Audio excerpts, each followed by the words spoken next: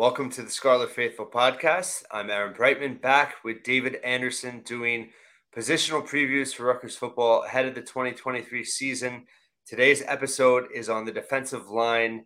Two obvious strengths of this defensive line are on either edge with Aaron Lewis and Wesley Bailey. David Anderson, what are your thoughts on both of them? Yeah, everyone wants to talk about Aaron Lewis because of not only his play on the field, but his charisma off of it. I mean, he really impressed people with all of his recent interviews, especially on the Big Ten Network and then at Media Day. You hear all the stats. He was number one, I think, in the Big Ten in quarterback hits. He was top three in hurries, but you didn't see the sacks. I think a lot of that has to do with either quarterbacks kind of flushed away from him, maybe throwing balls away that they didn't have to take a sack because they were winning games against Rutgers. So there's a lot of different reasons you would see his physical production for sacks and tackles for loss increase. I mean, I'll be the first to admit I was a little bit overly critical of him when he first arrived at Rutgers. I felt like he got a lot of hype and his motor wasn't what we expected out of high school. But he did all of what we could have possibly expected and more last year with his performance and earning, all Big Ten honors, and he's getting a number of preseason accolades. I think that's where you start. Before you even get to Wesley Bailey, who has not played a lot of that much football, but when he's in a position where he can just either use his speed or power, it's very hard for opposing linemen to block him. He did kind of learn the hard way as the season went on, and they faced tougher and tougher offensive tackles. But he just feasted on weak competition. And the hope with him is that he can raise his level, which would then free up Lewis to make even more plays and, keep offenses from being able to cheat at all towards Lewis's side. Yeah, with Pro Football Focus, I thought it was interesting, late into last year, Lewis was very balanced with his grade, both in the pass and the run game. And, they named him first team all Pro Football Focus for preseason this year. But I think, his ability to draw attention, I think last year part of the problem was when he drew all that attention, no one else was really able to take advantage. And I think that's key. Early on, you're probably going to see teams trying to take him out, and then who's going to be able to step up. And, Bailey, I think, especially in September with that schedule, I think he has a great opportunity to play a big role early on. Yeah, I mean, statistically, like you said, when I look back at it, Lewis was in the top five basically in every category that they measured amongst defensive ends, and he was the only one that was when it came to run, pass, even coverage, which is very limited snaps, right? And then Bailey was a middle of the pack defensive end, which is pretty good, right? If that's your second guy. So then the question that we have, get more production off the edge. Will Lewis, for example, see more snaps on the inside, especially in obvious passing situations?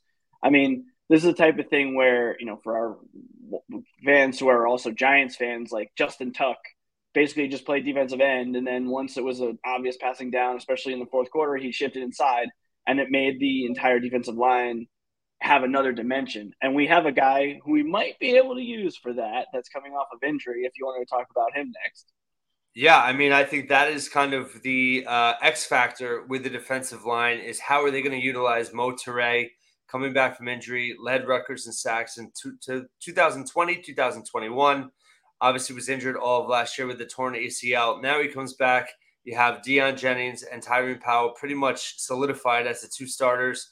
They're only going to probably play that two linebacker set with the four defensive linemen and five in the secondary. So I think, it makes a lot of sense to load up on the edge and have Toure there to be able to add to the depth. But also, I mean, he's a legitimate, edge rusher in his own right and has shown, he's proven in the past that he can do it.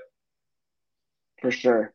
And then behind them, even if for whatever reason something happens, one of those guys gets banged up, you do have Renee Conga, Jordan Thompson, and Kenny Fletcher. The reason I mentioned those three is Conga, had he been a qualifier, would have been the 16th ranked defensive end in the Big Ten, which is right around where Bailey was. They're roughly about the same place. Now, I would prefer to say Bailey was better because I think he played higher leverage snaps, probably. Yeah.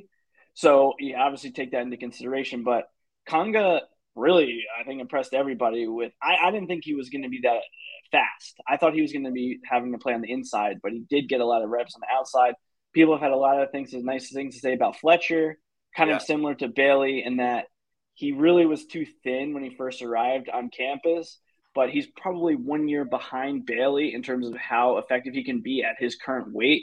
But there's a guy who, if he's pressed into action, it's entirely possible he could see the same production that Bailey did last year.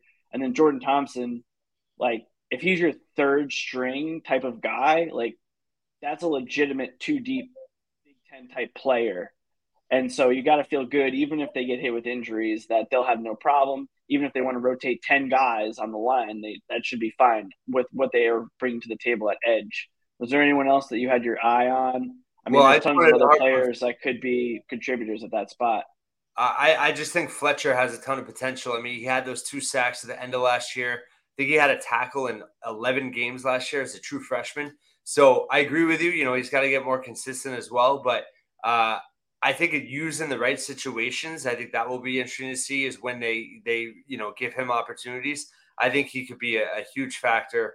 But yeah, I mean the depth between those four guys plus Thompson plus Conga. I mean that's six. I just think I'm a big believer that for a Big Ten defensive line to be able to be a top half of the Big Ten defensive line, to last that whole season. And we know how Rutgers has traditionally gotten worn down because a lot of times they only have, six guys on the defensive line that can play. I really think there's hope that this year they can go 10 deep. Right. And then the other thing, when we talk competition, is that stay hungry. Some of the times what we've seen in the past when Rutgers was not going deep enough was, I'm not saying guys were necessarily taking snaps off, but you can just see a little extra juice when they are able to stay fresh and they know they got to kind of prove it every time they're on the field. Yeah. So, and especially at that position, more than any other position, if you lose that edge of your mindset, like you're going to get pushed around and it's not going to be what you need to do. But I don't think this team's going to have that problem for all the Yeah. reasons you just mentioned. Well, and I think if you think back to those great defenses under Shiano, 2006, and even after he left 2012, I mean, guys were flying around all over the place, and that's why I love Fletcher because I feel like he kind of has that same kind of motor. Bailey does too. Aaron Lewis, obviously, I mean, he's a little bit more. I think he's as a veteran, like he kind of I think paces himself a little bit. I don't mean that. Yeah, it's more like it's controlled. Yes. It's like controlled action Right. where Lewis does not have wasted steps, so it doesn't look like he's moving as fast as Bailey might come flying around the edge. Lewis Yeah. might be able to do the same distance in two less strides. Yep. That's kind of what you're saying, like Exactly. efficiency of his movement. Yeah, Yes. Yes. Very well put. But I think that, yeah, I mean, Rutgers has had trouble generating sacks, generating pressure, stopping running backs, in their tracks, off the edge there. So, yeah, I think it's a huge part of the defensive line and the defense overall. And if those guys we just spoke about can take another step forward, I think obviously it'll be a big factor. So, what are your thoughts on inside now with the defensive line? yeah. I mean, we're really talking about five guys that have been talked about in the two deep, right? Or more so four, with Maya Nahanatu, Yep. Isaiah Aiton. You have Zaire Angoy, who's more like he's going to get some burn like he did last year, especially in the goal line or short yardage situations. But then Keontae Hamilton and Troy Rainey, who had played offensive line 2 years ago, a couple like in the second half of the season, those guys have had positive things said about them for the majority of camp. Uh, so what do I think? Well, Hanatu is kind of the reverse. I think I was higher on him early than most people, but now I'm kind of a little bit more measured. I think he does a good job occupying blocks. But what I want to see with him is can he be a playmaker? Has not been a lot of plays where he's kind of like blown it up in the backfield in his Mm-hmm. career. And Isaiah Aiton is an interesting one too because he brings the same type of size. Like they're both listed between 6'3", 6'4", 290, 300 pounds. But Aiton, majority of his production as a defensive end, and now he's playing inside in the Big Ten versus the SEC. So, I mean, if you look at pictures of him a year ago, he's not nearly as ripped as he wasn't nearly as ripped as he is now. But from a positional standpoint, I'm not sure if there's going to be any sort of learning curve or what they're going to ask him to do. If he's just asked to take on blocks, like he's huge, so that's good. But then at the same time, like between Troy Rainey, he might be in the same position. Keontae Hamilton's put on weight. He's now listed at 295, but he's a little bit more of the guy who we would expect that is a little more agility, has a little more agility in terms of getting inside. Right. I've several of our other like podcasters mentioned that when they first saw Keontae Hamilton, they're like, this guy is just going to be unbelievable. He kind of didn't look that way a year ago, but now with a full season of football and health, how he has not wrestled. He didn't wrestle this past year. Right. Maybe that's what will cause him to have that leap. So overall, I feel like the floor is fairly high, but have a really nothing sparked, this idea to us last year that these guys are going to be disruptors like you've seen in the past from the greatest of our, last 25 years being Eric Foster. Like nobody has shown that, but they have shown an ability to hold the line, occupy blocks, and free up the guys behind them. So that's one of the reasons why I think maybe in pass rushing situations, they might try to sub in one of the edge guys or try to like move people down the line, because we haven't. Maybe Aiton is the guy. Maybe he's going to show that explosion out of the middle to collapse the pocket.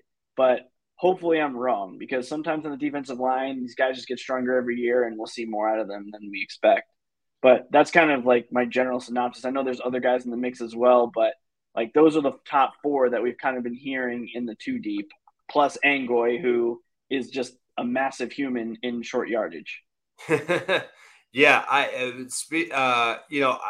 one thing I like about defensive line is like I love when the leaders of the defense are on the defensive line, and between Aaron Lewis and Maya Nahanatu, I had Maya Nahanatu on the podcast recently, and I just really impressed with him. And I was thinking back before you even said it when I was talking to him. I was remembering back to that play against Syracuse when he made that huge fourth quarter play, forced the fumble, and then you just kind of touched on the need to do that more. Right, he has exactly. Potential. But yeah, I mean, I think the defense overall, we were talking about this offline. I mean, whatever steps the offense makes, the defense has to be able to take the ball away and generate short yardage opportunities for the offense, and just take the ball away from the offense, from the opposing offense. And I think that the defensive line, we haven't had one in a while that's been able to really kind of create havoc up front. So I think the depth is there, but I totally agree with what you just said. How, what is their ceiling in terms of being disruptive and being kind of, forcing takeaways. Right. Whether those be sacks on third down, effectively a turnover, or strip sacks, or even just really just forcing the quarterback into bad throws that can ultimately be intercepted. Any of those type of things, never mind if they can put enough fear in the quarterback that they're rushing zone reads and things like that. I mean, that would be even more amazing. But I think that's where, like you said, not only do you want your leaders on the defensive line, anyone, any coach, anywhere would say, if I could have my best playmakers on the defensive line, that takes so much pressure off the people on the backside to just do their job. Great point. Pace that they need to make their plays. So if the defensive line can speed up the offense, then everybody else can kind of play at their proper speed. So that's what I'm hoping for from this defensive line. I think it would be nice if someone could emerge as like a big time playmaker on the inside, because I'm pretty confident we'll see a couple guys that do it on the perimeter. Yeah. Of the line. Great points. I do think Etan is intriguing, and he has that relationship with Marquise Watson. He's got legitimate experience, from the SEC and Ole Miss. So I think, the fact that he has both up, they obviously have a plan, right? They know how they want to utilize him. can he execute it? And you would think that, to be able to blow things up in the middle would be kind of what they're thinking. So any final thoughts on the defensive line? I mean, I'm just looking back through my notes. The one thing I will mention to the guy you were kind of hyping up, Kenny Fletcher, he actually scored quite well in run defense. So he might be a little further ahead than we think, or the staff just did a really good job of keeping him in manageable situations Yeah. that were he was not just being steamrolled by opposing backs. Like, so that might have been just as much on the coaching staff. Um, Sean Griffin, DJ Allen, they only had less than 5 snaps last year. So there might be somebody who comes that we didn't mention that could be a difference maker as well. But those are just kind of the things that I would say, keep an eye out for, all the entire depth chart for this position group, because we should see some flashes of brilliance. Yeah, if the Rutgers defense is going to take a step forward, I think the defensive line has to be taking a step forward as well. Thank you for David once again for your insight and for listening and watching this episode. And look out for more positional previews here at the Scarlet Faithful.